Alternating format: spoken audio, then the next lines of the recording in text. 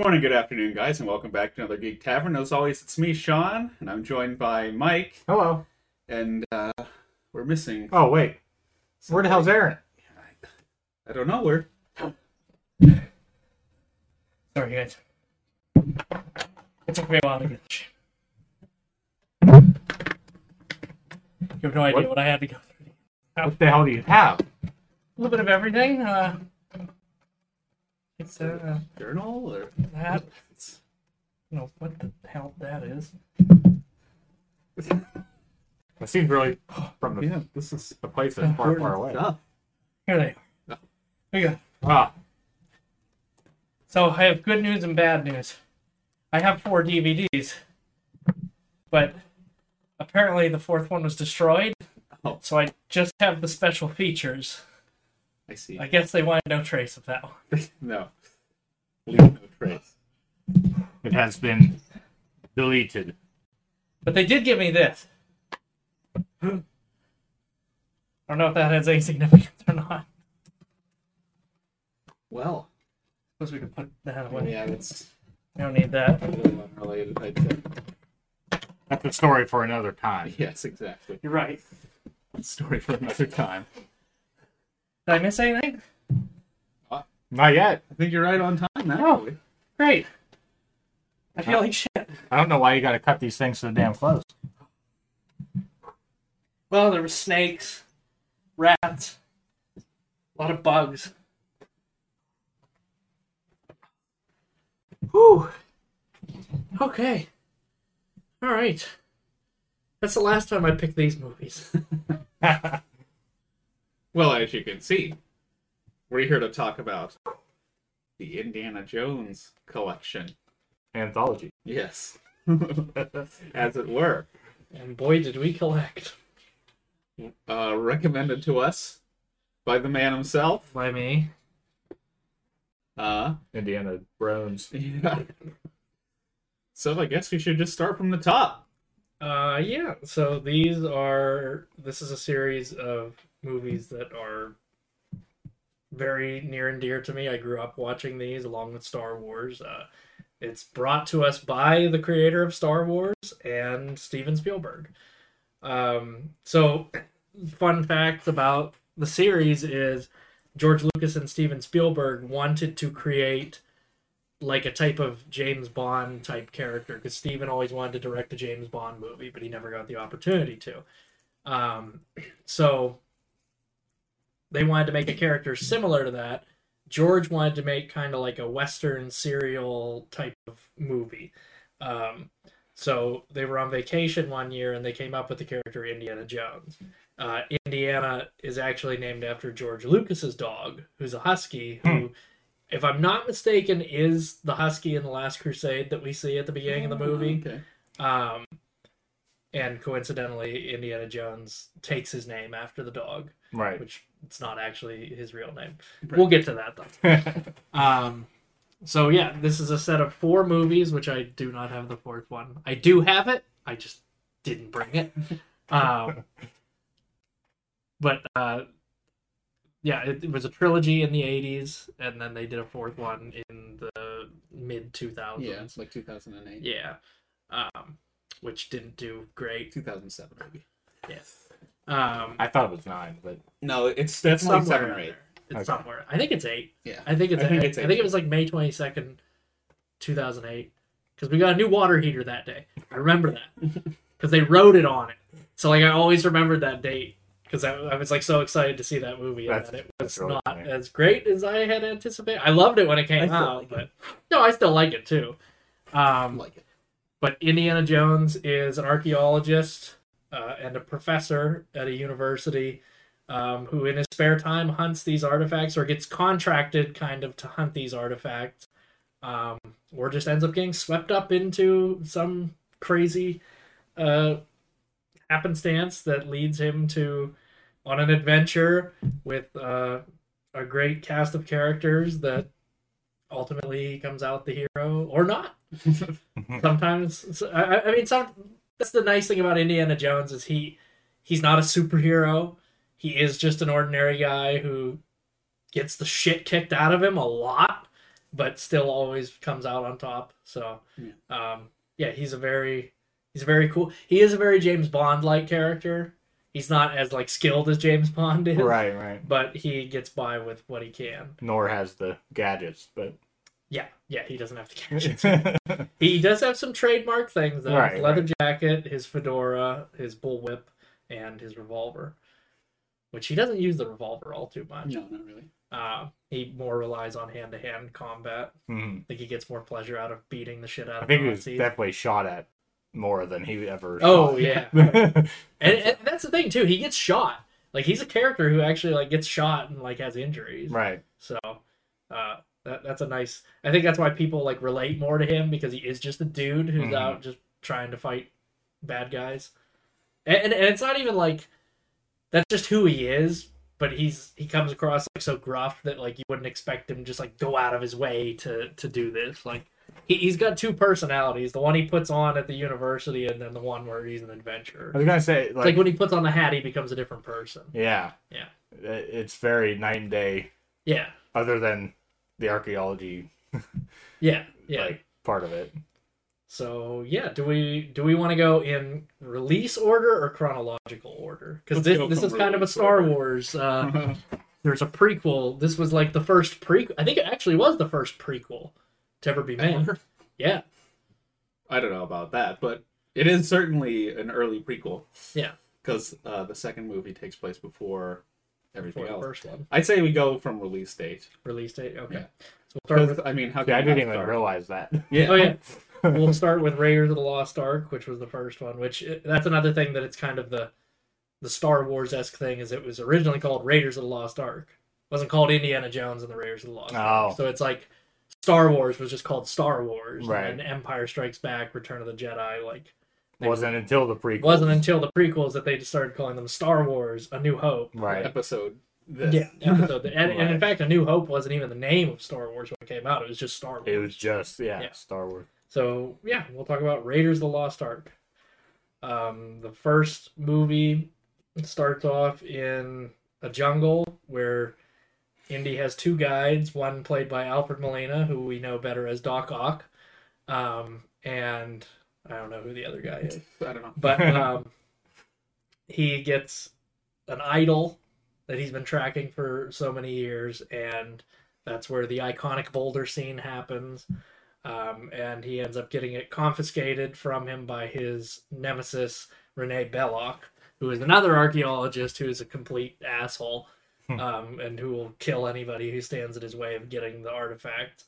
And then, so Indy loses that, goes back to university, tells Marcus Brody, who is he like the chancellor of the university? Yeah. He's also his friend. Yeah. Tells him that he had it, lost it, and then there are two men from the U.S. military who come to talk with Indy and Marcus regarding a transmission that they intercepted from the Nazis, who were currently at that time, and this is fact, that because the Nazis were actually digging for, like, they were looking for occult, like, items. Mm-hmm. They were looking for religious artifacts that could bring them power, because Hitler was actually obsessed with this stuff. Mm-hmm. So there is some fact that this is based in. So they find out that they're looking for the Lost Ark of the Covenant. So we get a little bit of exposition on what the Ark of the Covenant is, its power that has been it's supposed to be the thing that holds the Ten Commandments. Yes, the remainder of the Ten Commandments. And they find out that they're looking for that. So they ask Indiana if he will find, because the person who the Nazis are looking for is his old mentor, Abner Ravenwood. So the Nazis know that he has the headpiece of the Staff of Ra, which they have to take to a map room, which we find out in the movie later. But it has to be put in a certain spot in the map room, so a beam of light shows them where the Well of the Soul is, which is where the Ark is buried. So we fast forward. Indy takes the job to go find the headpiece. He finds Abner's daughter, finds out Abner's dead. She has the headpiece, so they go to Cairo. and they encounter some Nazis before they end up going to Cairo, and the bar that she's working at gets burned down because of them. And so they go to Cairo, they end up finding the Ark, and the Nazis take it, and we basically have a whole chase scene that happens, but Indy escapes with the Ark. They go to they put it on a boat, and then the Nazis have a U-boat that boards them. They take the Ark, they tell them Indiana Jones is dead. He boards the U-boat and rides it to where they're taking the Ark. And he gets captured. He and Marion are held prisoner while the Nazis open the Ark, and Renee is the one who opens the Ark. And it kills everybody there. Yeah, everybody except for Indy and that Marion. looks at her. Yeah, everybody that is like trying to look upon Right. the Ten Commandments, essentially. Yeah, gets murdered horribly. Yeah, their face melts and heads explode. Yeah, all heads kinds of explode. shit. Like they get all the like oxygen and shit like sucked out of them. Mm-hmm. And then most of them die by lightning out of like the heart of the Ark comes out and like shoots lightning through all the Nazis and everything. And secretly holding the Emperor. Yeah, kind of. Yeah, it's just that scene from Rise of Skywalker where he does the big bass blast. That happens inside. Yeah. So Indy gives the Ark back to the U.S. military guys, who tell him that they're going to take care of it, and it ends up being put in the iconic warehouse filled with a shit ton of other crates. Everything that has ever been found just gets tucked away. Yeah, and there's a fun plot hole that people point out about this that I don't agree with, and I'll get your guys' opinion on it. That Indiana Jones is not necessary to the story. Essentially, no. Essentially, no, but I disagree with it. While I think, because somebody brought up, they said, well, the Nazis would have found it anyway. Maybe after like a couple weeks of trying to figure out where they screwed up. But Indy's the one who finds it because Tote, the Nazi who they fight in Marion's bar, the only reason that they have a headpiece is because the table that she hung the thing on falls over. They use it as like a shield, and it's in the fire. So he picks it up, and it burns into his hand, but they only have one side of it. So we find out that the old shaman that Sala takes Indy to tells him like the length and everything of the staff that it needs to be put on, but on the other side it tells them to subtract like a foot off of it. So it showed them the wrong place to dig, which is why they never found it. But Indy's the one who found it, and if he hadn't have found it and the Nazis hadn't watched them digging it up, then I don't know if they would have found it at the right time. Right. It may have taken them like years to find it, but ultimately they still would have died. The Nazis still would have died. Oh, yeah. They would have died because of their hubris. Yeah. This is the first time you've seen the movie, Mike. Yes. So I want to know your opinion on it because I gotta say, I think that this is like the best character introduction Oh, to absolutely. like any character. Yeah. Because Any in cinematic history. yeah, because we just start with like the score, and then you see he cuts away a branch or whatever, and you just see a silhouette there. Yeah, all you see is the hat and the jacket, and like they never show you him until the guy pulls the gun on him. Right. Because he's like piecing together the map, and he hears the hammer cock on the gun. And all we see is his hand come back, and he throws the whip and pulls the gun out of his hand. And then, like, it's like the perfect shot ever. Like, you don't see him, and out of the shadows, the light hits him, and like it's great. Yeah, I mean, cinematically, that's a great shot. I guess I'll kind of spoilers for ahead in the rest of the movies, but like, I gotta be honest, like, the more they went on, the more I liked them. Yeah. So like story-wise, I thought it just got better and better. So like, out of the first three, this is kind of the lowest one for me. Like, I didn't really care about the Covenant. Like, Yeah. just a story from a story stand base. I don't know. It wasn't as good as the next two to me. we'll I get to the think you're fourth one. kind when of we get on the there. same page with Sean and I, because we've talked about. I appreciate it for what it was. Oh, yeah. And I'm sure, like, you know, just when I did it as a lump sum, it's just I could differentiate, and be like, oh, that one wasn't as good as these other two. Yeah. And, so I don't want to say it was a bad movie, but like in comparison. No, I totally agree. But I mean, I liked it. I like the character. Yeah. I don't know if I'll revisit these as much as something like Star Wars or something, but I am very glad that you guys made me finally watch these. No. If it wasn't here, we would have made you watch it at another time. Yeah. But I mean, the first one's good. And we'll talk about the other ones in a minute. Yeah, I mean, I think that's. I mean, we probably don't even have to say much because that's pretty much our thoughts on it too. Yeah, it is. I mean, it's a great movie, but right, like revisiting them now, like my opinions change a little bit on the movies. So I'll just say this much: I always held the second one as my favorite for like a long time, but going back and rewatching them, my opinions might be slowly changing. I'm not entirely sure. But I'm in the same camp as you. The Raiders has always been kind of the lowest one for me. Right. Like, not saying it's a bad movie by any means. It's still great. It's always been like, you know, I would rather go back and watch the second or third one before I would go back and watch the first one if I were to revisit any of them. But it has a bunch of great shit in it. Like, obviously the iconic boulder scene, where even to this day they're doing reenactments of it at Disney. Oh yeah, the flying wing. That's another iconic scene of the flying wing blowing up. Yeah. Which, little nod to when we did our Conan the Barbarian and Destroyer. The guy, the mirror monster, like the wizard who was like controlling the mirror monster, is the mechanic who Indy fights. The big wrestler Pat Roach, who. Okay. We'll talk about his other roles in this trilogy. He's in every single one, except for the fourth one. He was obviously. dead. Yeah, he was dead at that point. Obviously, like Indy, like switching out the fertility idol with a sandbag. That's a huge pop culture thing. Yeah. And then it's so beautifully shot. That set is just amazingly done. Well, that's the thing that, like, I like everything that they're doing with the volume, which we can talk about more. With another thing we're doing, but like practical sets, they stand out so much when you watch movies like this. You know, like because there was just so much that went on to it back in the day. And there's so much detail to it, like so much put into the detail.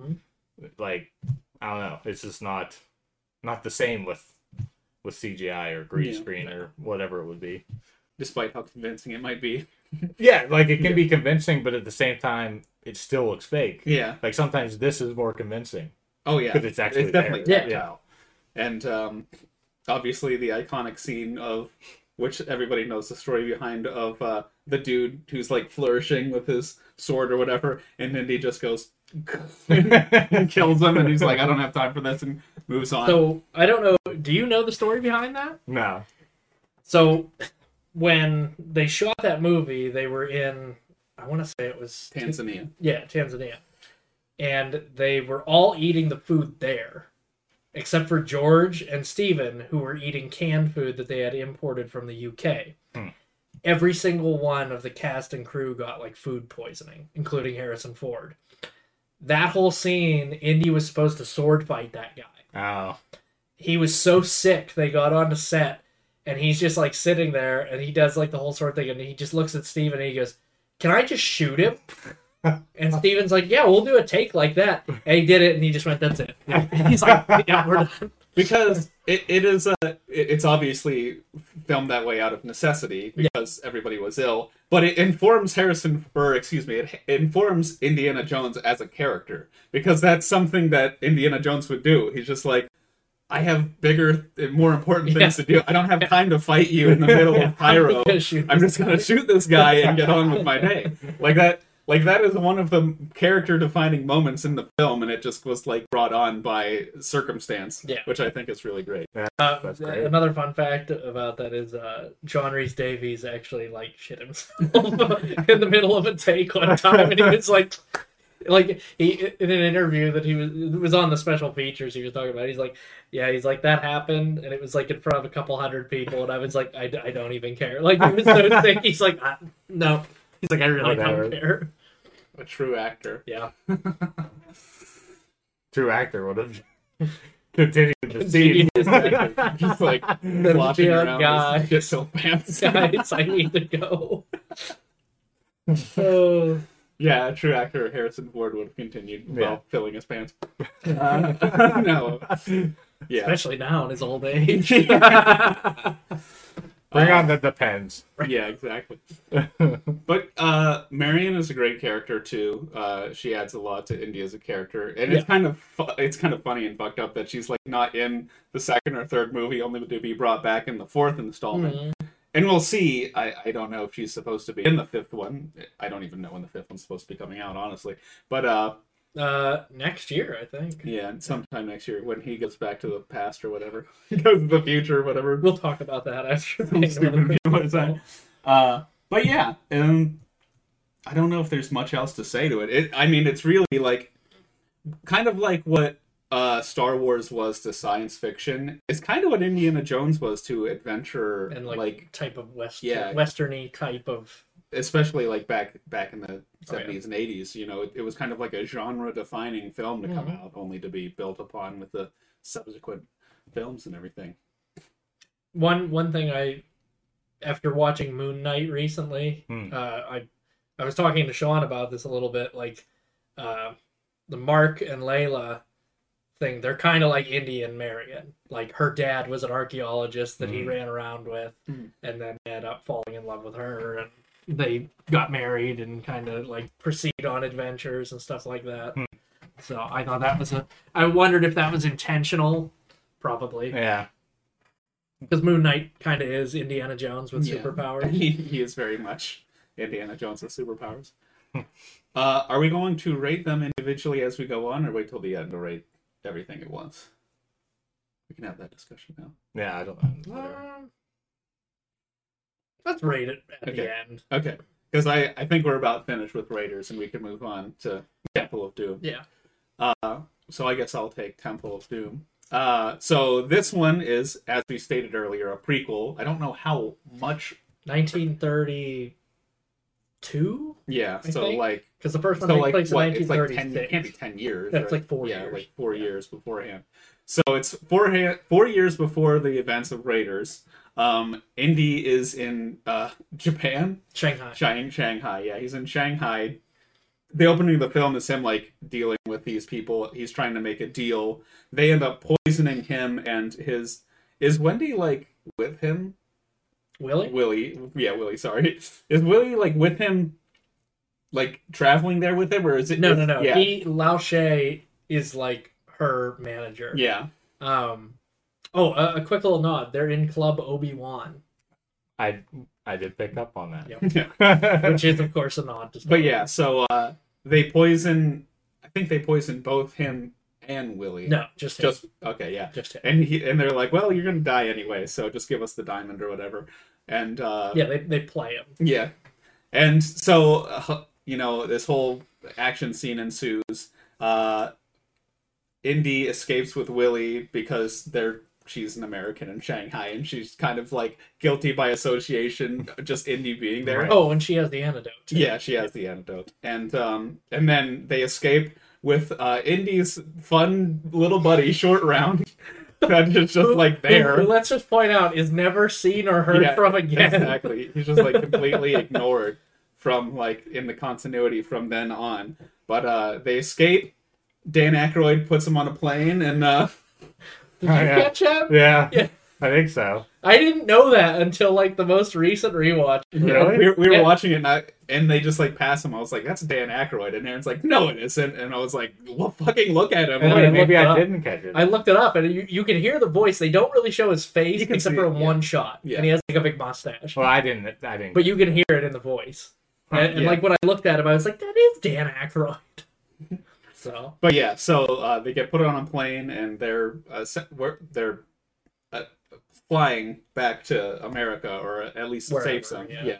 And the plane is sabotaged at that point. The guy owns the air Yeah. freight. The guy who poisoned him owns the air freight. Right. I have to bring this up now. This is the campiest out of all of the trilogy. Oh, absolutely. Trilogy, at least. We will speak on the fourth one whenever we get there. But this is definitely the campiest because the plane is sabotaged. The pilots literally bail out with the parachutes, and Indy, Willie, and Short Round have to survive by opening up a raft and falling. Free falling. Yeah, free falling out of an airplane onto a mountain, and then, Sledding their way down. sledding down the mountain to so they make it down. This is the movie that MythBusters tested everything in it, to see if that shit would work or not. And Fun fact, it doesn't. Yeah. So Willie is an interesting contrast to Marion, who is like you say, an archaeologist's daughter. She's totally in the ropes and everything. And Willie in this movie is the fish out of water character. We're supposed to be the audience insert because Indy's like, oh, you have to go along with their cultures, and Short Round is, I guess also along with that. They're eating bugs and stuff like that. And they're just going along with it. Yeah. They're like, you have to don't insult anybody, go along with everything. And Willie's just eating monkey brains and being like, ah! How a normal person would be. Yeah. But cutting open the snake surprise and all the eels come out.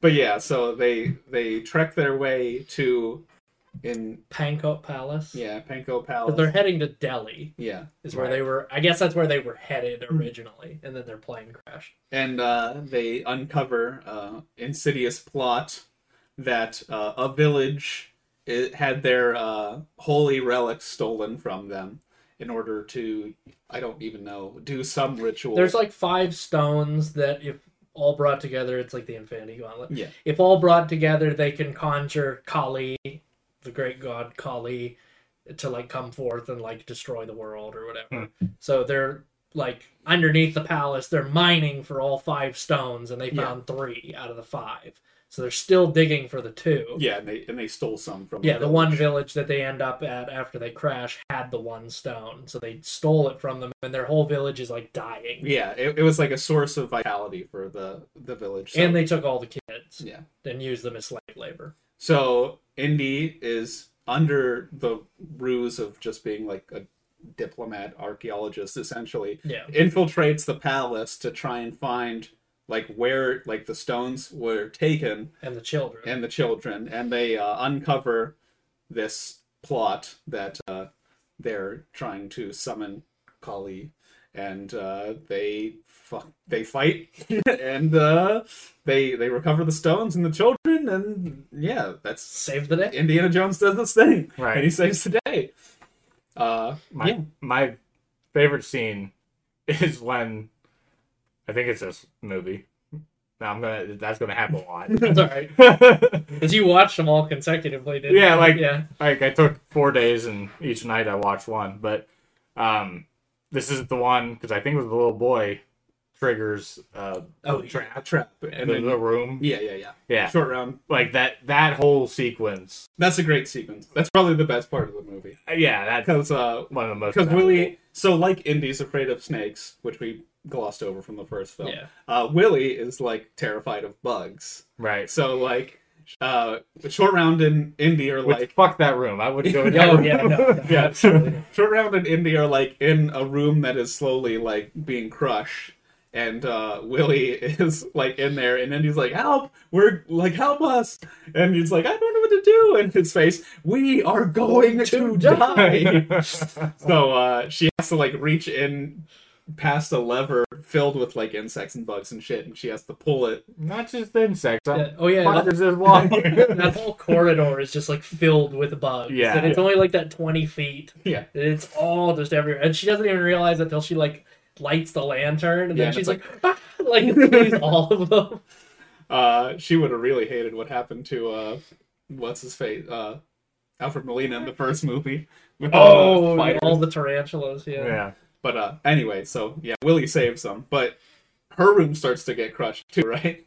Isn't it? No. Oh, I thought that after she relieved that, her room started to crush. No. Oh, no. She comes in through the door, and then she drops the lantern, and then her butt hits the same device to Yeah. start it back over again, and then Indy's like, no, Oh, yeah, like, and then they all they- run yeah. out of the room. Yeah. They're like, get out. And that's when they make it down into the mines, and they see like the ritual that they take the still beating heart out of the one villager, and then they get found and captured. And he's still alive, and Yeah. They like send him. they to send hell? him down. They send him down into the pit of lava. Like, Yeah. yeah. Is Yeah, it just it's lava? like literally I like wasn't a- sure if it was lava yeah. or like an actual like portal thing. To I think it's like a volcano. okay, Yeah, That they- it's just like a chamber of magma that they just Yeah, discovered. and they burn that dude. but like the closer you get, like you just catch on fire. Like Oh, you're yeah. not even like dead. Oh yeah, like that guy. Like you see it too when he starts to go down towards it. Like he just like ignites. Yeah. and then it just right And through.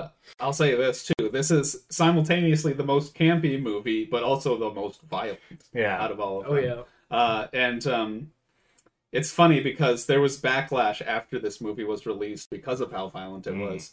People were like shitting on Steven Spielberg, kind of similar to how people shat on John Carpenter for the movies that he makes. But they're like, this is too violent, you know, this is not family friendly, kid unsafe or whatever. And because of that, Steven Spielberg had like a radical shift in the way that he made movies, where like you could kind of see it in the third one, and then every movie that he's made since then, it's like there's like hardly any violence in them. Okay. I mean, there's certainly violence in the third movie, but like nothing But compared to not, what's but not people igniting. No, ripping people still beating Yeah, hearts out of their not chest. nearly on the degree of ripping still beating hearts out of people, or even husks of human beings exploding because they open up the Ark of the Covenant. Yeah. I mean, you can say somewhat after the Grail or whatever, but even there, it's like it's quite mild compared to what's. Well, and I think like he's benefited from that because like you look at, I mean, if you look at like Ready Player One, like there's some violence in that. Sure, there's Like violence, but- not even like I'm talking like real world violence, like them blowing up the stacks and killing like his aunt and uncle. Like, yeah. there's some fucked up shit. Like I think Steven was like, oh good, the times are different. People like the violence again. He's like, I'll just shoehorn a little in here. But Yeah, Ready Player I mean, One. correct me if I'm wrong though. Like you don't really see the violence though. Not to the level of. Oh yeah. No. Oh, This- no. It's just like implied violence. Right. Yeah. But yeah. Which I think is a totally different thing. Like. yeah. yeah. Oh yeah. Compared to this, yeah.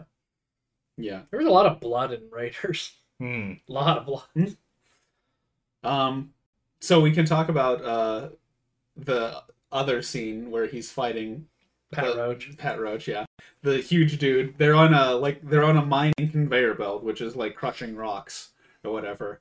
And they're, fighting. How does he die in the first one? Is it The airplane propeller. Yeah, okay. I wasn't sure if that was the Because first it's one or like the third one. rotating on like one wheel and Yeah. it's like spinning and he's paying too close attention to Indy, like wanting to fight him, and Indy just like turns and covers his head and he turns And just that's like it's and that's kind of a like- funny thing about it too, is Indy is not ever directly responsible for that, like the big muscle's death. no. It's always like by happen chance or an accident. Mhm. So in the first one, it's the Yeah, even in the third one he's Yeah. not. in the first one, it's the airplane propeller that kills him, and then in this one they're fighting, and the dude's like turban or whatever, like Yeah, a neck yeah. scarf, gets caught in the. Oh yeah, that's right. in the, And he tries to save him. Yeah, he even He tries to save legitimately him, tries to save him. and then he just like gets, He gets crushed in like that wheel thing. Right? yeah, the rock crusher. Right.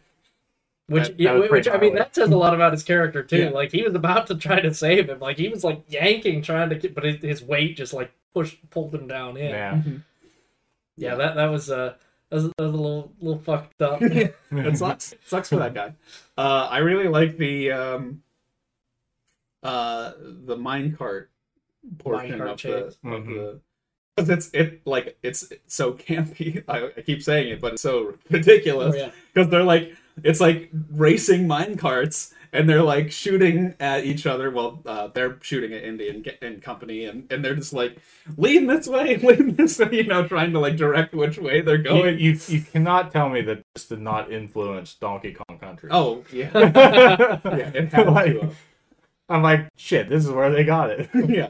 Yeah, it's so funny. They're just like, and then they get out, And they're like, and that's when the flood like comes Yeah, through. yeah. So there's like that big ass water tower that they just collapse so that it floods the tunnels to hopefully kill Indy, which is kind of a stupid on Mola Ram's part because it's like, why would you do that? You're gonna lose those stones if you flood that. Yeah, you're fucking up your entire base of operations. Yeah. So I mean, I guess that's just the hubris of the villain. Right. Oh, them not thinking it through. Like, oh, I'm just gonna do this. We forgot to mention, he was mind controlled before this, right? Yes, Indy was under the spell of Kali because they made him drink the blood. Which is another very violent scene of Indiana Jones being whipped with his own bullwhip. Yeah. In order, like, being whipped into submission to make him drink the blood. Yeah. Steven Spielberg wasn't messing around with this one. He's like, the first one was good, but we're gonna make it even grittier. Yeah, it's dark. You don't see stuff like that really anymore. But yeah, so he was mind controlled. That he eventually got over it. I think fire is what like triggers it, like to break the spell. So Short Round burns him. Yeah, like because Indy's like at the ceremony and they're gonna sacrifice Willie, but they don't rip her heart out. Probably for just plot convenience. Yeah, but so Short Round has to like break the spell, so he like burns him with fire, and that works. Like that breaks it. Yeah. And Indy and him fight off everyone. Mola Ram escapes. They kill that dude because he like punches him, and he ends up like being crushed under the wheel. Yeah. And then like he crawls away, like because I pointed this out when we watched it at Matt and Jess's. Like he crawls away, and then later on you just see him like just like face down. Like you think he's all right, and then it cuts, and he's like, "Oh no, he's dead." Oh yeah, you got like, impaled essentially. Yeah. But so we find out that that's how like they're controlling people is like mind control. Right. And then they escape. I think Indy has the stones at this point. He has 3 stones. Yeah, he packs them all in his satchel. And then they're escaping across the bridge, which is like the scene that I always remember whenever I was younger. They're escaping across the bridge, and Mola Ram is like, he cuts the rope? No. So, like, Mola Ram, Indy's like trapped on the bridge. That's right, yeah. Oh, that's right, yeah. And because Willie and Short Round get across, but Mola Ram's already there. Indy's still catching up. They trap him on the bridge, and then he's like telling him like, "Let him go, and I'll give you the stones." And then Mola Ram's like, "Yeah, no."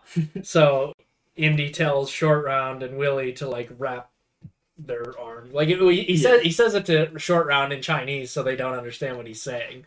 So like he wraps his leg around like the rope. Short Round wraps himself up, and then he cuts the bridge to kill all the other guys by falling off and getting eaten by alligators, and then hopefully Mola Ram, but Mola Ram holds on, and then they fight on the bridge, which is just a nerve-wracking to think about that. It's like, it's so, are you holding? It's so weird because Mola Ram has one of the stones, and then it just starts burning his hand. Yeah, so it like burns. Like I guess Indy's like doing like whatever like what would you call it? Like he's like reciting some prayer, and the stones literally start burning out of his satchel, and then Mola Ram, like the first 2 fall out down into the river, and Mola Ram catches the third, and it starts burning his hand, and he lets go of the rope, and then he falls and like smashes his head off the rocks and gets eaten by alligators. And then but it just so happens that stone that he was holding was the one that was from the village. So like when he drops that, Indy catches it and then climbs back up, and then they go back to the village, and the village is like all like green again and like regrown, and they bring all the children back. What about the other 2 villages attached to the other 2? Yeah, exactly. Fuck those guys. Hopefully they were just mined out of the mindset underneath the temple. Yeah, so that's Temple of Doom, and then we just assume that Willie and Indy go on. Yeah, because that's a because they like go to New York. I think they say they're gonna head back to America at least. That's funny because like Willie and Indy are like, there's like, she's the love interest in this movie, right? And then 4 years later, Marion is the love interest. See, and I think that's kind of like a Bond type thing, where there's a different Bond girl for each movie, like, and that's where there's a different Indiana Jones girl in each movie. Right. And I mean, Bond does eventually settle down, so We see that later on in this franchise too. Yeah. But yeah, and it's just funny because like after 4 years, you don't know any, like, have no recollection or like memory of Short Round or Willie. Like, you just have no idea what happened to him. When we watched them, Allison said to me, she's like, "Tell me Short Round doesn't die," and I like looked it up, and I was like, "Short Round does not die." I was like, but apparently he just showed up in one of the comics and then just fucked off. Was never heard from again. Like, Indy, that shit was crazy. I'm not. I'm not doing that again. I'm not doing that again. I'm a kid. I watched how your old partner got shot in that bar. I'm not gonna end up like him. Yeah, because his like partner Wuhan gets killed. Like there's like a scene in that. Well, in that scene, there's a sequence where like they're popping all these champagne bottles, and while they're doing that, Lao She's one son has a pistol concealed, and he shoots Wuhan in the chest while all that's going on, so nobody would notice the gunshot. So yeah, like he just dies, and then that's when Indiana Jones takes that kebab and skewers his other son. Yeah, that's dark too. Yeah, there's a lot of dark shit in this one for sure. But yeah, that. So one thing I was gonna mention, there's another fun fact about that. The shaman of the village spoke no English whatsoever. Couldn't understand English, couldn't speak it. Like, so the pauses that are happening when he's telling Indiana Jones what happened to their village is all Steven Spielberg is behind the camera saying his lines to him, and he's just repeating what he says. And so like they cut out that part of like Steven saying this to him, and then like, so his pauses aren't for dramatic effect. It's just he's waiting for Steven to give him the next line. I mean, he did a remarkable job. Oh no, he did a great job being unable to speak English. Yeah, like I mean, it's convincing me that he spoke English. So I was not aware. Yeah, he did not speak a lick of English. That's pretty crazy. So, but yeah, I mean, this is definitely one of my favorite ones. Yeah, I like this a lot. I'm in agreement with Sean, and we'll get to that point to talk about why. But this was my favorite. And I don't even think I'm teetering anymore. I think that we'll get to which one is my favorite, but this is definitely my second favorite now. I could probably guess. It's Kingdom. It's Kingdom. I'll just say it right now. This is actually, like Sean was talking about how dark this movie was. This was actually one of the movies that really springboarded the PG-13 movement, because it almost got an R rating for how violent and dark it was, but they ended up giving them a PG rating. So yeah, and then the fucking MSRP was like, we need something else. Yeah. There has to be something. There's got to be a middle ground. There has to be something between PG and R, because this isn't cutting it. It's like if they had given Jaws an R rating. Yeah. So did they retroactively go back and give it a PG-13? When PG-13 happened, they went back and gave it a PG-13 rating. So I was like, there's no way that they implemented that and didn't. Like, might have been a stupid question, but yeah, they did. They retroactively gave it a PG-13. I was just thinking about this. Dan Aykroyd, this movie was 84, so Ghostbusters was 84 too. I'm wondering if like they weren't shooting on like the same back lot. Maybe. And then like they're like, hey Dan, want a cameo and her in Temple of Doom? He's like, yeah.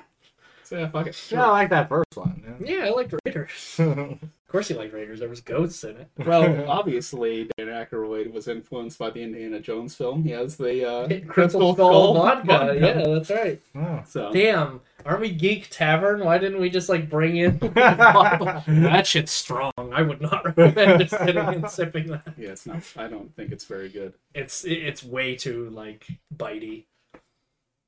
Anyway. Yeah. We're out here to review Dan Aykroyd Crystal Skull. Indiana Jones and the Last Crusade. There's no way I can do it as good as you guys. All right, go. You want Kingdom of the Crystal Skull? I don't want anyone. Wait till we do the Young Indiana Jones Chronicles. Yeah, so Last Crusade takes place after the events of Raiders. I think it's 2 years after Raiders. Because I think it's 1932, 1936, 1938. Yeah, so like even before like World War II was happening, like that's like the whole point is like It's the Nazis 1 year before they march into. Yeah, the Nazis, like that's kind of like a backdrop to these movies, or at least the first and third movie. It's like the Nazis exist, like the Nazi Party exists, but they haven't warred yet. They haven't invaded. Yeah, anywhere. they're like building power. Yeah, they're building a power, but everybody knows. Well, at least so they're not in the timeline. They're not to the point where they're like uber hated. Yeah. Well, yeah, Germany. I mean, they're hated, obviously. Germany hasn't invaded Poland at this point, right? So like, they're just kind of like Hitler is essentially a dictator of Germany, kind of like, or at least he's like garnering that support. Yeah. And everybody, at least in America, they're like, yeah, that guy sucks. You guys don't realize what he's doing. Yeah. Yeah, which is it's a strange bit to the plots of the first and third movie, where like there's one guy who's outsourced. He's not German. Neither of them are German. There's a Frenchman and he's American. Yeah. Are basically sought out to find these artifacts for Hitler. And like, yeah, it's an interesting subplot to that. Yeah. Where Hitler's literally like getting in contact with these people, like, hey, go find this for me. Yeah. And then he gives them like a Nazi platoon or whatever just to like ensure that it happens. Yeah. So in this one, they're on the hunt for the Holy Grail, the fabled cup that Jesus drank from during the Last Supper, and then his blood was caught during the crucifixion. Yes. Mm-hmm. Which we get a little bit, and I guess like nobody really knew, aside from maybe if they said it in the trailers, and I've never watched the trailers for these movies, except for Raiders. I think I did watch Raiders.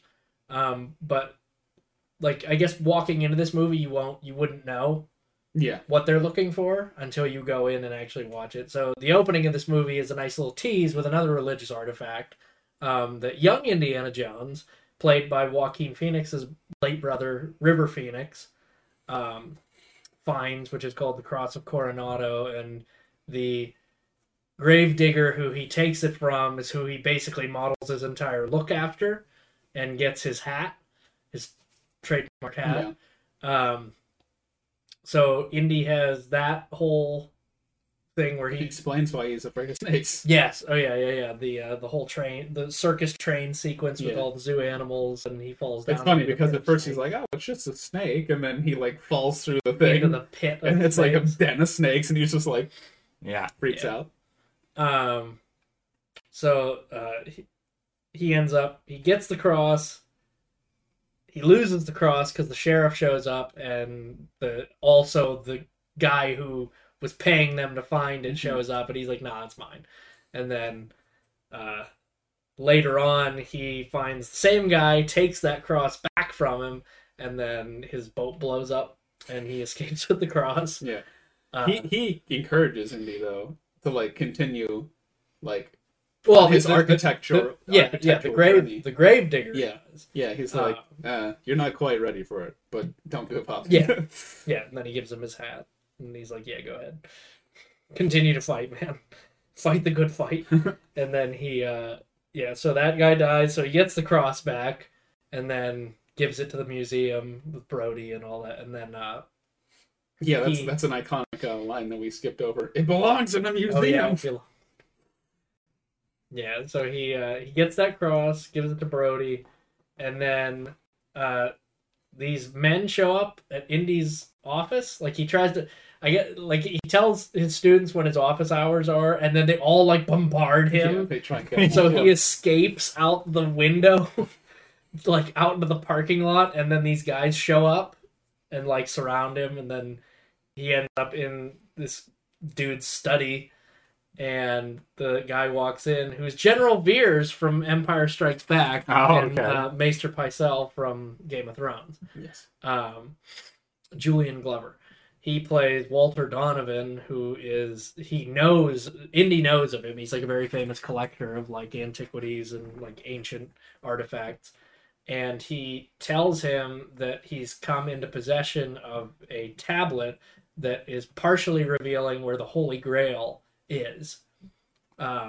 So he's like trying to convince Indy to like help him in this quest, and then he tells him that he should find his father because his father was obsessed with the Grail. And that's like his life's mission. Yeah, he's always drawing in his journal, like trying to figure out where it is. So he tells him, "You should find my father," and then he tells him that the person they were working with disappeared, and they have no idea where of his whereabouts or his notes or anything like that. So he tells him, go find my dad, and he says, "Your dad's the one who's missing."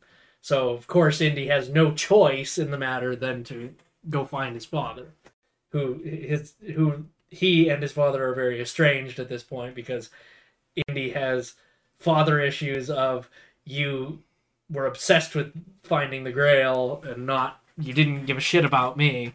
So they deal with that throughout the movie. It's a very good dynamic between father and son. So Indy goes on this quest.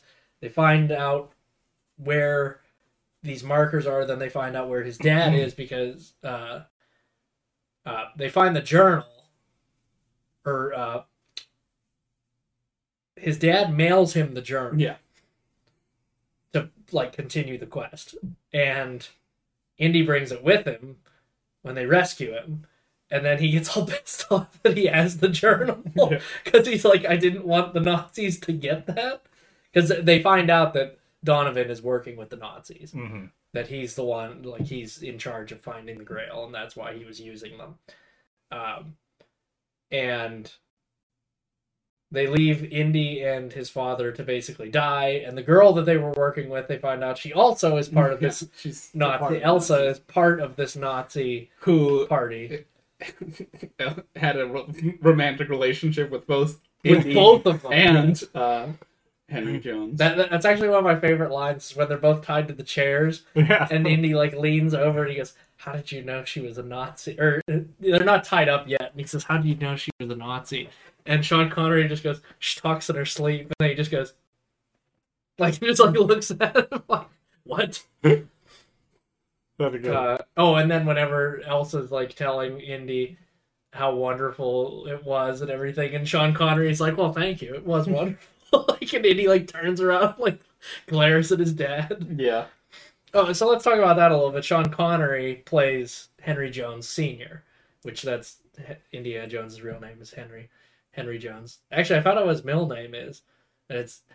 Hold on, because this is going to bother me if I don't pull it up. And I have it readily available, so... I think I know what you were going to allude at anyway, but... Just like it's... Henry Walton Jones. Henry Walton Jones Jr. But, yes, Sean Connery. So Sean Connery, who played the original James Bond... And that's why Steven Spielberg wanted him for that role, was so he could direct Sean Connery. And it's funny because he's like, kind of like a timid old man. Yeah. He's like, and his son is like the kick-ass guy, and, yeah. And he's just like, I'm an archaeologist. Yeah, he's an archaeologist, like, to a T. Yeah. And that's kind of where Indy is more of a hands-on type of archaeologist. His father is just kind of like the bookworm, not the field guy. So this is all new to drag his dad in on this adventure of like fighting the Nazis and all this. So Elsa has the journal now after they leave them to die and they burn down the castle, essentially. They leave them to die. She has the journal. They escape on a big motorcycle chase, which is a very cool action set piece. And his father convinces him to go to Berlin to get the journal back. So they go to Berlin to find Elsa, and Indy dresses up as a Nazi to go find her. And while there's this big book burning ceremony happening, like with Hitler just up on the podium and everything. And he gets the journal back, says his piece with Elsa and leaves. And he, on his way out with his dad, they literally bump into Adolf Hitler, who is Admiral Ozzel from Empire Strikes Back. Wow. And like he bumps into Hitler, and like he notices that he has the book in his hand, and he takes it and like signs his name on one of the pages. Which is funny because it's like exactly what Hitler is looking for. Yeah. Like it's basically like the key to where, like the roadmap to where the Grail is, and he just like signs the page he signed like had the Holy Grail on it. Yeah, the page that he signed, I think, was actually the page with the Canyon of the Crescent Moon like pages on it. So like it was. Well, he can't read English, I'm sure. Yeah, but it was kind of a funny thing that happened in that. You skipped another funny thing that happened on their. I think it's before whenever they're getting on the blimp. Oh no, it happens right. Yeah. The blimp happens right after they bump into Hitler. Yeah, so they're getting on the blimp, and the Nazi guys are like searching out Indy and Henry because they're like, you have our shit, we want it back. And then he like beats the hell out of him and throws him off the blimp, and he's like, no ticket. So all the German people are like digging around, like show their tickets. Yeah, that's a great scene. Yeah. Oh, and the guy who runs up to the blimp with Colonel Vogel, who's the one who he punches out the window, is Pat Roach. Yeah. So like he didn't have like a big like, because Colonel Vogel's kind of the Pat Roach character in this. Mm-hmm. But he had his little cameo where he ran alongside him. He was like the attendee or something he's like waving them down to like stop from taking off. Yeah, so he isn't like gruesomely killed in this movie. Yeah, unlike the previous two. He leaves unscathed. Yeah. And then we were followed with an action sequence of them because the blimp is turning around because they realize that they've been radioed that like Indiana Jones and his father are probably on the blimp to bring them back to Germany. So they go down underneath like the luggage thing, and there's a biplane connected to it that Indy says that they're going to fly off of it and take off.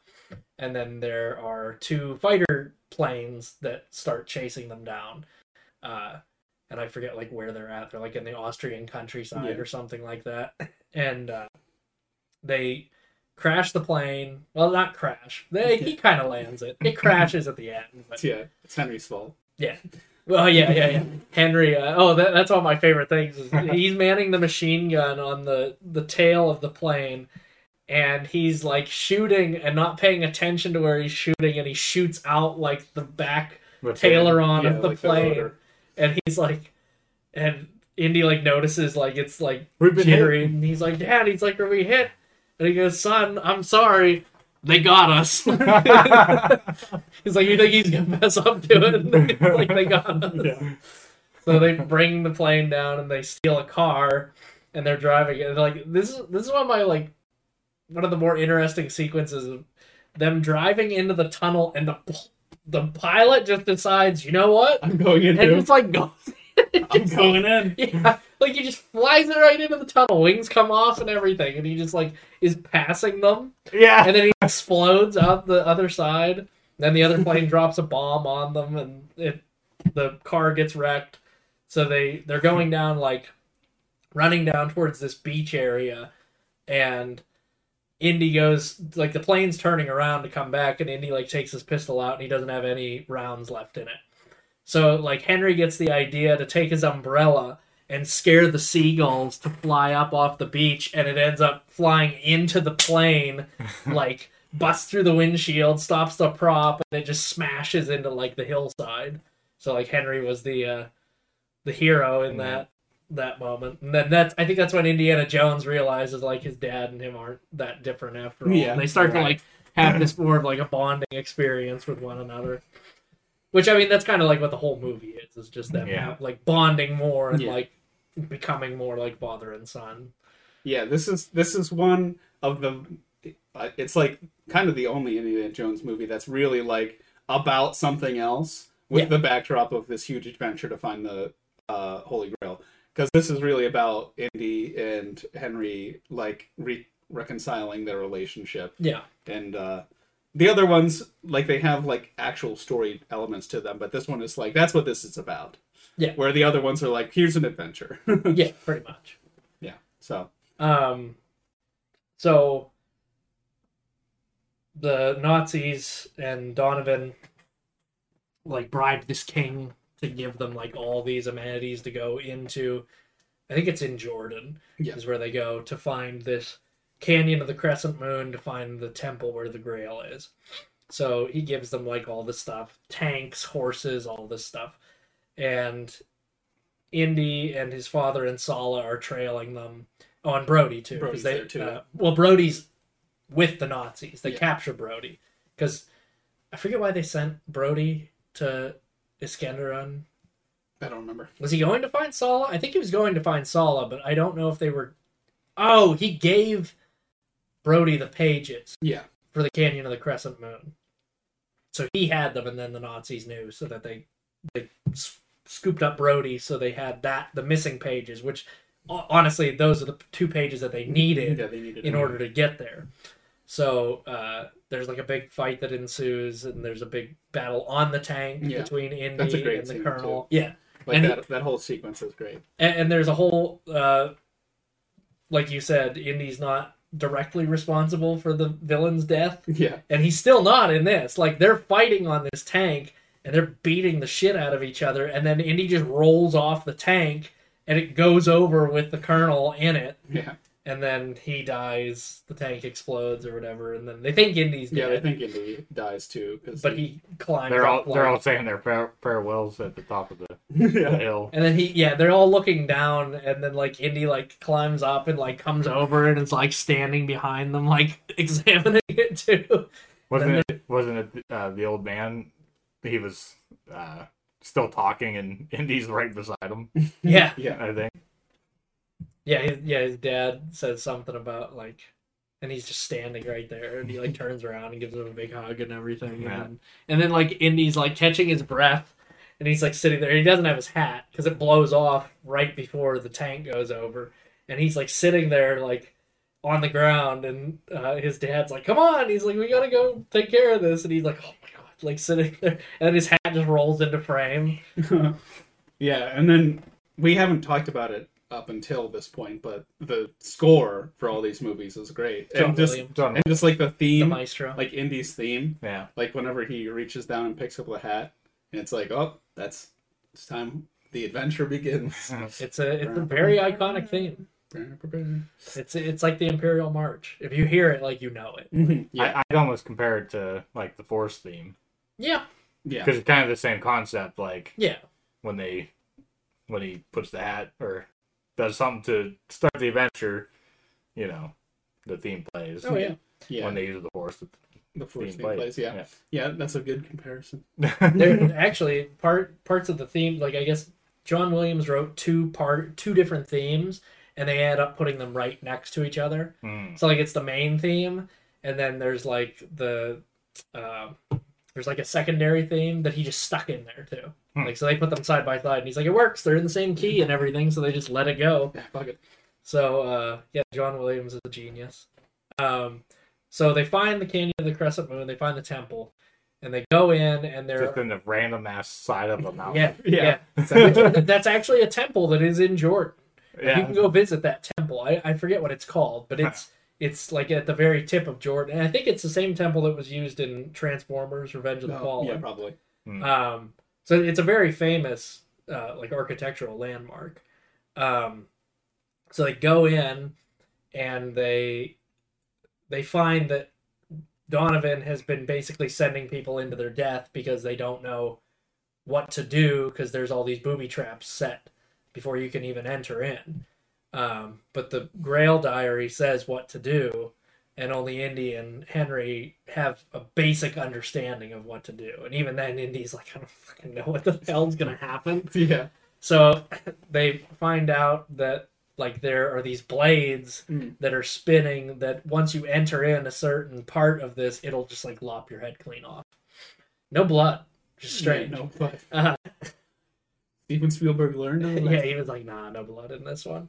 So, like, Indy goes through, gets out of that one, stops the blades, so everybody can move forward. But before this happens, Donovan has a gun on Indy, and Indy tells him, he's like, shooting me is not going to get you anywhere.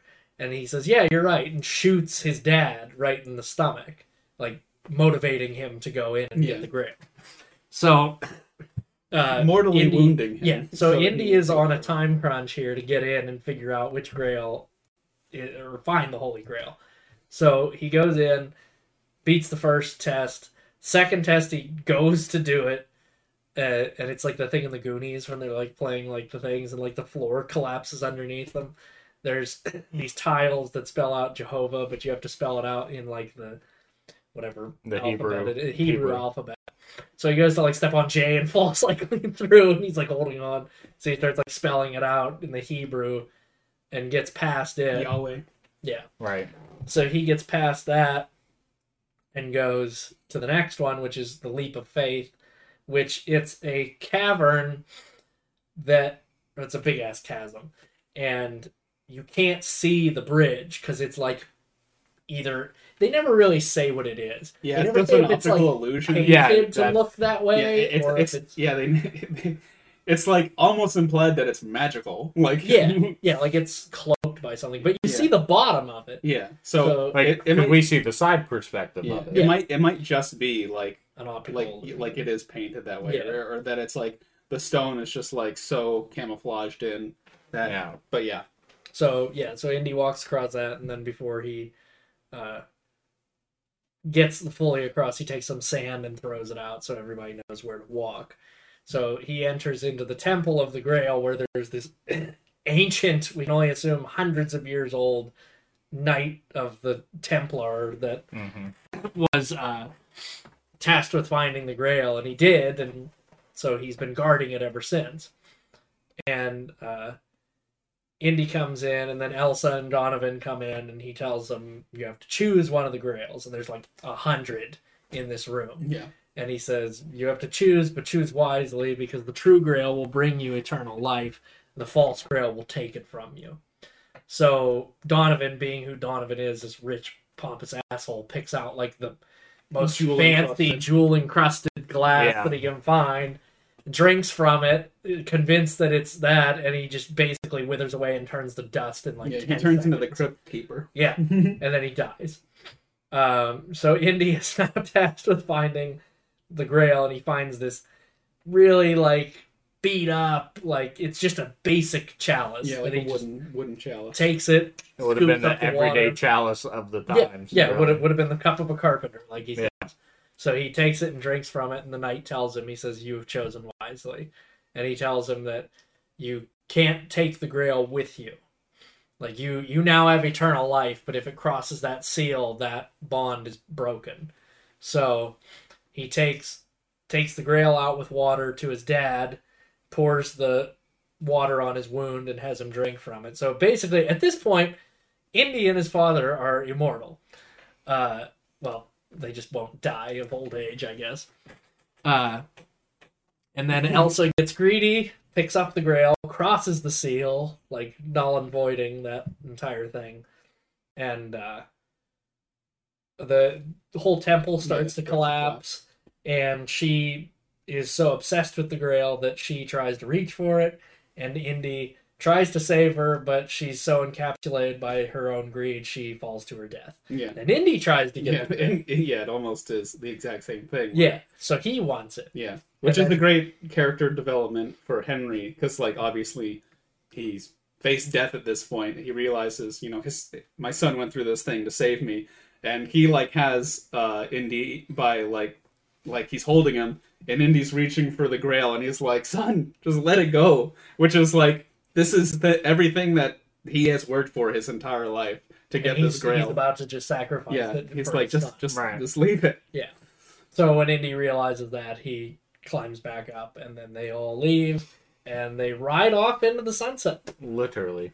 And that's the end. That's the end. Yeah. Marcus, Sala, Indy, and his father just ride off into the sunset. But they die. Or at least Henry dies. Yeah. So he doesn't actually have eternal life. Yeah, which is something that I think and that I think that's something that you and I talked about, and that's where I came to the conclusion. I was like, oh right, he said if you cross the Great Seal, you're done. Yeah. Like that's it. It may have saved you right then and there, but you're done. Yeah. Like you're not going to be. Wouldn't he have died immediately though? No, His wounds reopened. it's just reopened. Right, like that's I don't know. I think once you're already healed, like the healing power of the Grail will work, okay. but your eternal life from drinking from it is not gonna. Right.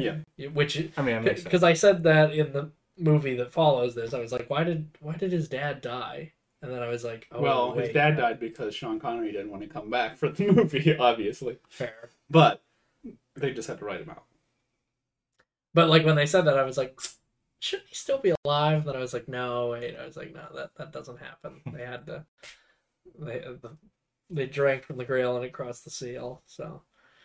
And now, on to the best movie of them all. Well, hold on. Let's talk about Last Crusade a little bit. I want at least some joy in before moving on to the next one. I would say This is my favorite. yeah. Last Crusade is my favorite. Yeah. And it took years because Last Crusade used to be my least favorite. Really? Yeah. But after like rewatching them as I get older, I'm like, Last Crusade's the best. Like this is what I was saying earlier, like the further into the anthology, as we're calling it, further I got in, I was like, they just keep getting better. It like so when I was done with this one, I was like, I mean, that's my favorite. Yeah. Like I love the father son. Yeah, that's thing, really the best like- part about the movie. It was that's written what's very well. Yeah. that's what's like edging me on to liking this one a little bit more than Temple of Doom, just because like this one, like, not to say that the stories of the first two are bad by any means, but this is like a deep, meaty like story between like some nice character growth Right. and development. Like, Yeah. a nice character story between Indy and his dad. Like It's, there's like, still great. that adventure that they're doing, but it's the primary thing is the reconnecting with the father. Yeah. I like repairing the relationship. before I think it was before they found his dad.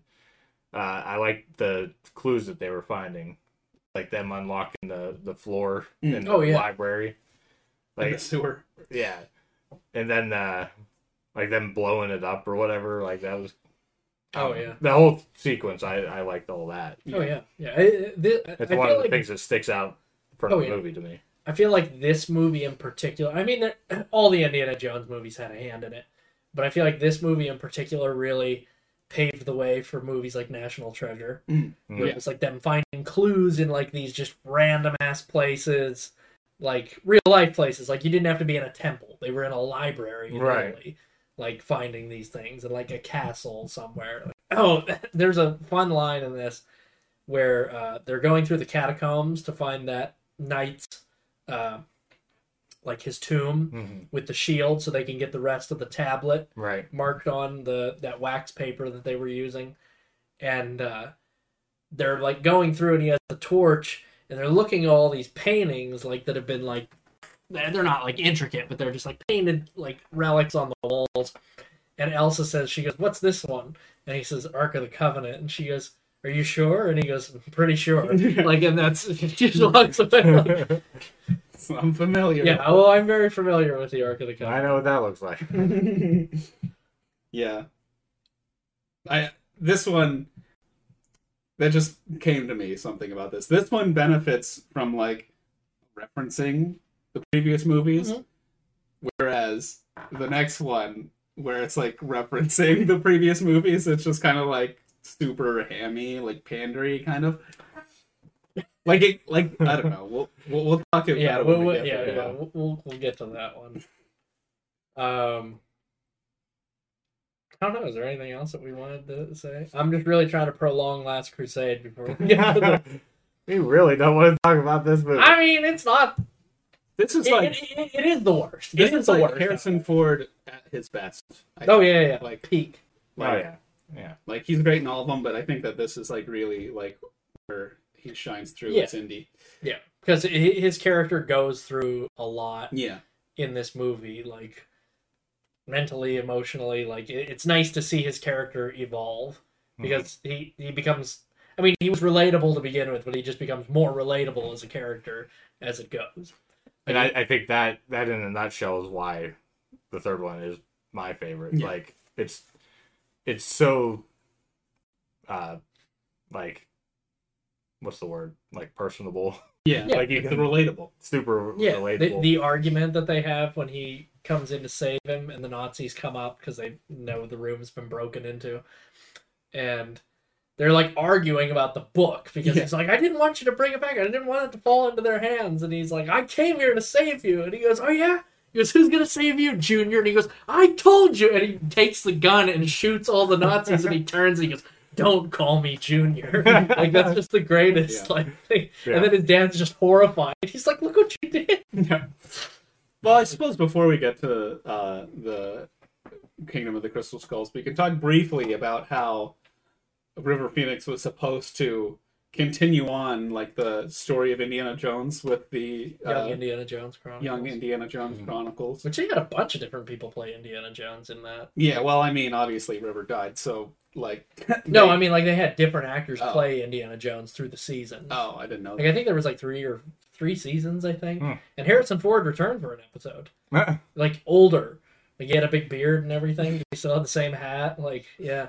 But that wasn't received super well. No.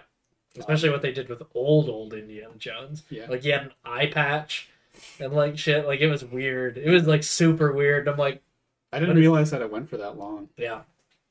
I don't plan on watching them because, like, as much as I like the character, I feel like I would just rather stick to the movies. Right. Like, it's not like Star Wars where it's like Clone Wars really builds on the lore Yeah. and, like, Rebels. The Young Indiana Jones Chronicles are just, like, a serial of, like, all the other famous historical figures he's encountered or whatever. So it's just kind of like that. Oh, who does he meet this week? Then it's Yeah, like, exactly. oh, he met Lennon. Like, that actually happens. I'm not even joking about that. But, like, it's just like shit like that. And I'm like, no, I don't really care about So that. they're like, let's take Indiana Jones. Let's make it like Scooby Doo. Pretty much, yeah. Yeah. But now, the Kingdom of the Crystal Skulls. It takes place in the 70s, right? 1957. 57? Yep. Yeah. Okay. Yeah. So, yeah, obviously it takes place, like, a number of years, like, close to 20 years after everything that happened. World War II has been fought and won. Yeah, we're in, like... Where Indy fought. Yeah, we're in, like, Cold War territory now. He's still a professor at college, but the movie starts with them heading to Area 51. Yes. And so Indy is, like, infiltrating Area 51. Yeah, they get captured Yeah. by the Soviets. Yeah, yeah. Disguised as U.S. Army people. Yeah. Who go to, like, it's a secret bunker area, and they kill all the people at the gate. Yeah. And go in. And yeah, so they end up in Area 51. They're like being chased down by Soviets, and he escapes. And the classic scene of the movie where he like ends up in a nuclear test facility. It's like a town where they would like see. It's like, literally Nuketown. Nuketown. Yeah. Literally Nuketown. And a siren goes off. They're like, oh, they're about to test a nuclear warhead dropped here. So Indiana gets the bright idea to hop in a lead-lined refrigerator. Nuclear warhead goes off, and he gets sent flying like miles.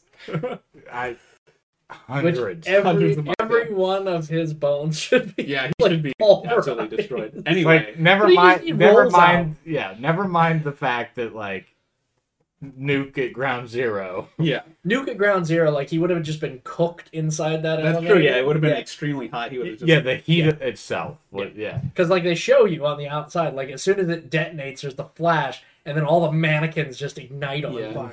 I'm like, he should just be, like, cooked. Yeah. Instantly. Yeah.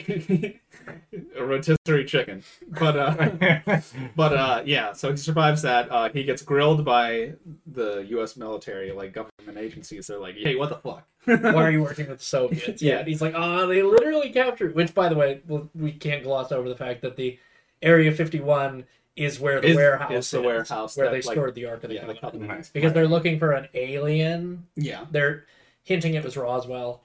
Yeah. That there was an alien carcass found. Yeah, yeah. So the driving force of the film is the hunt for the fabled crystal skull, which is an alien skull that might actually be the size of the one that they cut out. An elongated skull. Yeah, an alien skull that you can like peer into to like gain psychic abilities. Some kind of thing to like enhance. It's almost like a third eye. Yeah, it's like it's for the war effort, obviously. Like because we're in like the Soviets want to peer across the world, like which is kind of funny because Stranger Things was kind of doing the same thing. Yeah, because they literally wanted to know what their enemies were doing, and the skull would give them that ability. Yeah, to like see what the other side is planning. So we find out that another American professor and archaeologist was like looking into this. And he has gone mad from peering into the skull, and he's also captured by the Soviet forces because they like want to use him to like get to this like. Because he speaks in riddles and he knows the path to the skull, or where they need to take the skull. Yeah, to like gain its power or whatever. And they have to return the skull. He has the knowledge, but he's mad. Yeah, so he has to speak in riddles in order for them to figure it out. But Indiana Jones is like one of the only people who like knows what he's talking about. Yeah, right. And they're like colleagues, and so they know each other. It's kind of a mess when you think about it, because it's like, oh, he knows John Hurt, but John Hurt also knows Marion, so they drug Marion in here. Yeah, and then Mutt goes to find Indy. Like it just becomes kind of like it's not convoluted, but it's a bit of a mess. This is trying to do what The Last Crusade did, where it tried to have like a familial story with the backdrop of this like crazy alien bullshit, but it was just like the story made no sense because it was like, yeah, Mutt doesn't know that Indy's his father, but he goes and like seeks him out because Marion is his mother, and they were like. He knew that they had a close relationship at one point, so he's like, hey, my mom's missing, you need to help me find her, and this is why. So they go to like find her because of John Hurt being like fucking knocked out by the skull, and they're like traveling through the jungle, and they're trying, it's like a fighting the Soviets. It's kind of like a cat and mouse type of deal where they're like kind of working alongside the Soviets to get to the like place. I don't know why they're motivated to go there, just because. But the Soviets or Indy? Indy. It's kind of like, we're fucking here, might as well figure it out. I think that like the driving force there is John Hurt's character. Yeah, because they want to like fix him. Yeah, he's the one who wants to return the skull. So they think, well, if we take the skull to where it needs to go, maybe it'll cure him or something like that. So that's their motivation, and then the Soviets are. It's like a cat and mouse. They're like kind of going with them, helping them along the way, but also like trying to get there before them. And they eventually make it to this place. And Indy's like one former friend double crosser thing, which is also like the most convoluted bullshit in the entire movie. Because he's working with him at the beginning of the movie, and then he's like working with the Soviets. He's like, I double crossed you. And then he's like, oh, I'm secretly double crossing them. I'm working with you. It's a double cross. And then at the end, he's like, I'm double crossing you. Yeah, clearly his only motivation is like the money, gold and riches, and he's like, I just want to be on the team that wins. I want to be on the team that gets me. That gets me all the money. So yeah. I don't know. Yeah, like all throughout the movie, Mac is just weighing his options. Like, well, if we go to the place that's built out of solid gold, I could probably get money there. And he's like, the Soviets are gonna pay me. So like he's like weighing his options the whole time, and he's like, they might get to the solid gold city. I'm gonna go with that. Like that type of character can be fun if it's like not taken seriously. If it's like that character is a joke, but. The entire movie, you're like, you have no idea where this dude's allegiances lie. Right. and it's fucking annoying, and it's made a joke because it's taken so seriously. It's like, oh, this dude's like, oh, a secret double cross, triple cross, quadruple cross. It's like it's the lamest fucking shit ever. Yeah, it's fine the first little bit. You're like, oh yeah, that's a cute twist, whatever, and then it just keeps happening. And really, Mac is not integral to the story. Not whatsoever. really. I mean, he helps the Soviets get to there just by like being able to follow Indy and all them. But yeah, other than that, he's kind of just there to be a foil. Like when he goes back with Indiana and the gang, like he's like planting seeds for, like he's still double. I don't know. It's a mess. He's still double. Like, and I guess he's doing that just to like cover his own ass because it's like, well, if we get here and this is a bust, at least they'll show up and pay me still. And I can be like, oh, I got you here. Yeah. So I mean, Mac is fueled by greed and money. Right. So he sells out his own friends to make money. And I mean, we can talk about it, but it's been belabored to death since the movie came out. This is an exception where the first three films are like religious artifacts to a degree, and this one is like completely not in any way related to religion. It depends on the Mayans. It was a very religious, sure, but even it's like aliens. Yeah, Yeah, which I mean, it's Steven Spielberg. Yeah, you knew it was gonna happen eventually. Like, yeah, we all should have known that there was eventually going to be an Indiana Jones. So this shouldn't be any shocker to me. I love the alien part of it. Yeah, like I don't mind it. Like I think they're cool. They're designed very. It's weak. Unique. I don't mind it though. I don't know. I wish it were something else, but it doesn't like. It was cool. Like when it first came out. Like you can even ask Sean. Like I loved this movie when it first came out. It's definitely the weakest. Like I would not say that I mean, obviously, I like the Crystal Skulls. Like I read a whole book on them when this came out. It's interesting. The skulls are very, like, they're very interesting because like they're the size of like 2 footballs. Well, not those ones. The real ones, the ones that like because they're cut in like in an otherworldly way. Like if you tried to machine one of those, it would shatter. Yeah. So it's weird, like how they were made. Which is the mystery behind them. So I mean, like it's cool, but it definitely doesn't have the driving force that the other ones have. I think. Right. Yeah. I don't know. I like a lot of shitty movies. I mean, I thoroughly enjoyed this one. This is a shitty movie. There's a lot of stuff that I like in this. I like the well, there was a bit of the type of fight that he has with the big guy. They brought that Russian guy. They fight the big Russian guy, and he gets eaten by those humongous man-eating ants. Yeah. I like that part. But even though it's really fucking dumb, them being in the what do you call it, the Jeep, and it like going, it going over the waterfall. I like that bit, and even like the jungle. Like cutter thing, like the jungle cutter thing was really cool. It's pretty neat. Yeah, and he shoots the RPG at it, and the blade comes flying back like through all their vehicles. Yeah, I mean, it's been a while since I've seen it. I didn't feel the need to revisit it, but yes, I don't know. The action is good. I don't know. I don't hate it the way that everybody hates it. Like I think it's a fine movie. Even though I had never seen any of them, like, I have always heard about how bad the fourth one is. Like, exactly. And even then, it's not that bad either. There are certainly parts of it that are not good. But... it's serviceable.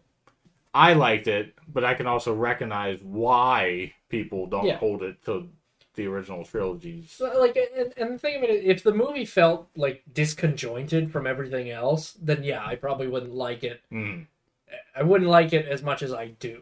But, like, it's still cohesive to everything else, and it's still from... Despite being removed from the rest of it by, like, 30 years. 20 to 30 years. Is this the first of what we are living now where we revisit old, Like kind of movies. like a sequel reboot type of deal. Yeah. Like, Um, was this like one of the first ones? I mean the prequels, obviously. Right. I mean, in where like the original cast comes back. Like like a sequel reboot type Right. of thing. Yeah. Because like we got like It- the new trilogy for Star Wars, and we got It's like the close. Terminator cast coming back. All right. Like I all would those say kinds that of probably Terminator was the first to do that. Well, because Terminator 3 was 12 years after Terminator 2. yeah, I feel So like they that's, waited quite a while to reboot. I mean, that's that. a big gap, but like This I guess I'm mostly meaning the ones where it's like 30 years, 20, 30 years. like kind of like Force Awakens. Yeah, Force Awakens, like those kinds of things. It could be. It very well could be because I don't think that anybody was really doing anything like that at that time. No one ever thought about it. This was kind of like that first where people went, "Hey, we can dig up this geezer and put him back in a movie." Right. Like, and Harrison doesn't even look like that old. Like I remember, No. like thinking that he was older, and now you see him now compared to what he was in this movie, and it's like, oh wow, he still looks pretty young. It's been 14 years after that has been released, so like, and they're coming out with another one. I was gonna say Like- 5's coming out, And he's 79. Yeah, so like, and they've been shooting that for like what 4 years. They were shooting it like before the pandemic. That's Yeah. what slowed it down. Yeah. yeah, so and he also got injured. yeah, Yes. he did get him. Yeah. Because he's an old Broke fucking his man. shoulder or something like that. Yeah. So Yeah, it was something like that. I think that we had enough of talking about Kingdom Hearts. Well, no, We we, could- we didn't even get to the epic conclusion where they Oh, take yeah. the skull and put it on, like, there's 13 alien crystal And skeletons. it's missing the one. and it's yeah. missing its head, so they, like, put it on there, and then they all, like, come Combine. together Yeah, they combine into an one actual alien, and then it burns Kate Blanchett's eyes out of her head. No, she just gets all the knowledge that she wants. Yeah, because she just wanted And knowledge. she can't hold all the Yeah, knowledge. Yeah, So, 'cause like, it's like it literally gives her what she wants, and then it just, like... All right, so my connection, why I probably like this so much, it just kind of dawned on me. It's a very Doctor Who kind see of that, story, yeah. and it doesn't help that John Hurt's in it because he played Yeah, Doctor Who. yeah. That's true. Yeah. And then the aliens leaving, well, they're not aliens, they're interdimensional beings, Yeah, as John Hurt right. puts it. And then they just like light speed out of there, and it collapses like And then the that lake ravine fills around with it. all the water. Yeah, and it just hides everything that was ever there. This is the first instance where like the CG shit is kind of like CG was okay back 15 years ago, but it's like, oh, Indiana Jones isn't known for its CG, and then you have a giant UFO Right. taking off, and you're like, oh, that looks kind of like shit. Like, and there were a lot of sets built for Kingdom of the Crystal Skull, but at the same time, it's like, oh, there's so much more CG. Like, you could tell George Lucas was involved Yeah. Yeah. because he was like, oh, put him on a blue screen and then we'll just shoot it like that. At least he didn't go back somehow. We don't know yet. The 5K or the 4K version just got re-released. So Good. maybe there's like an extra Nazi like on the I hope it- field in I hope Raiders it- of the Lost Ark. I hope a Nazi says McClunky.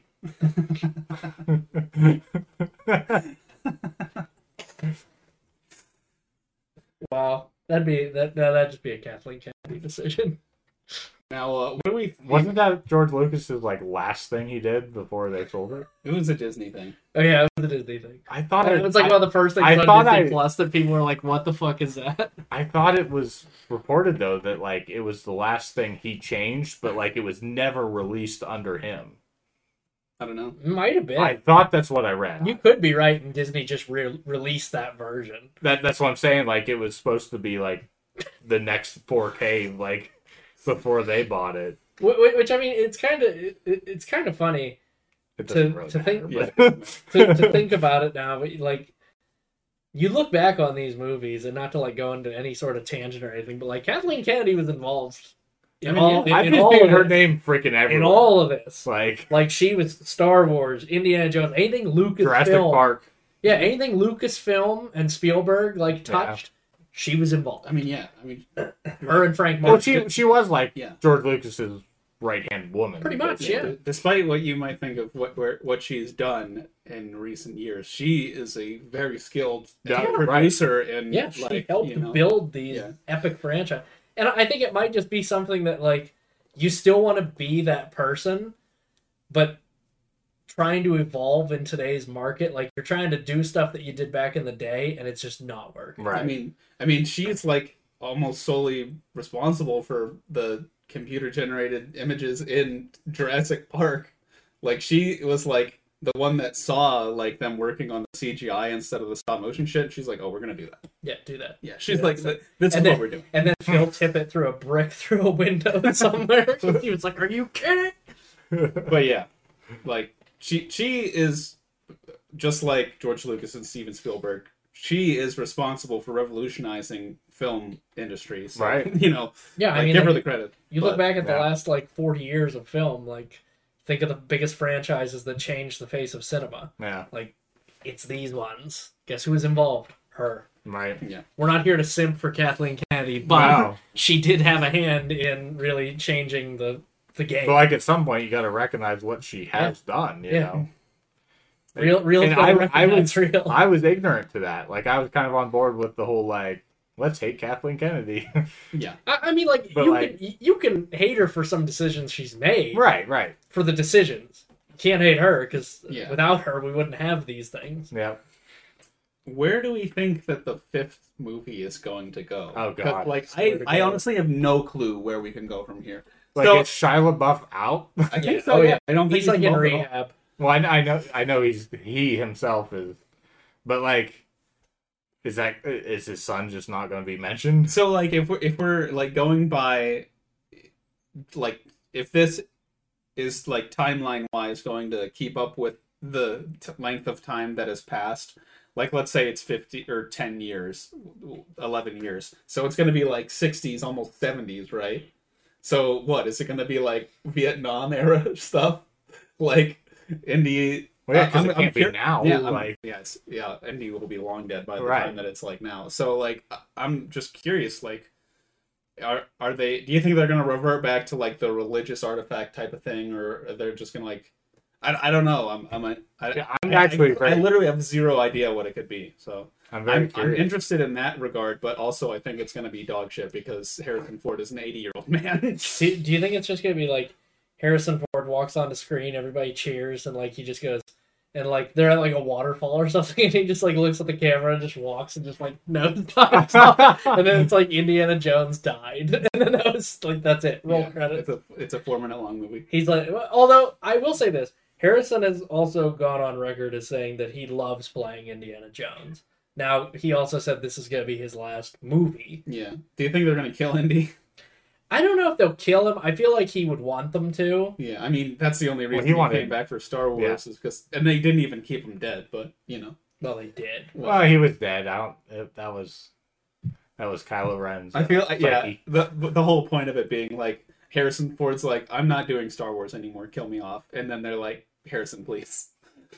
Well, he's like, how much money? How much money do you have? give me $5 million for a day on set, and I'll consider it. I'll do it. But yeah, so Harrison, can we put you in the makeup chair? No. Absolutely not. Can you at least shave? No. All right, wear this. You look like shit.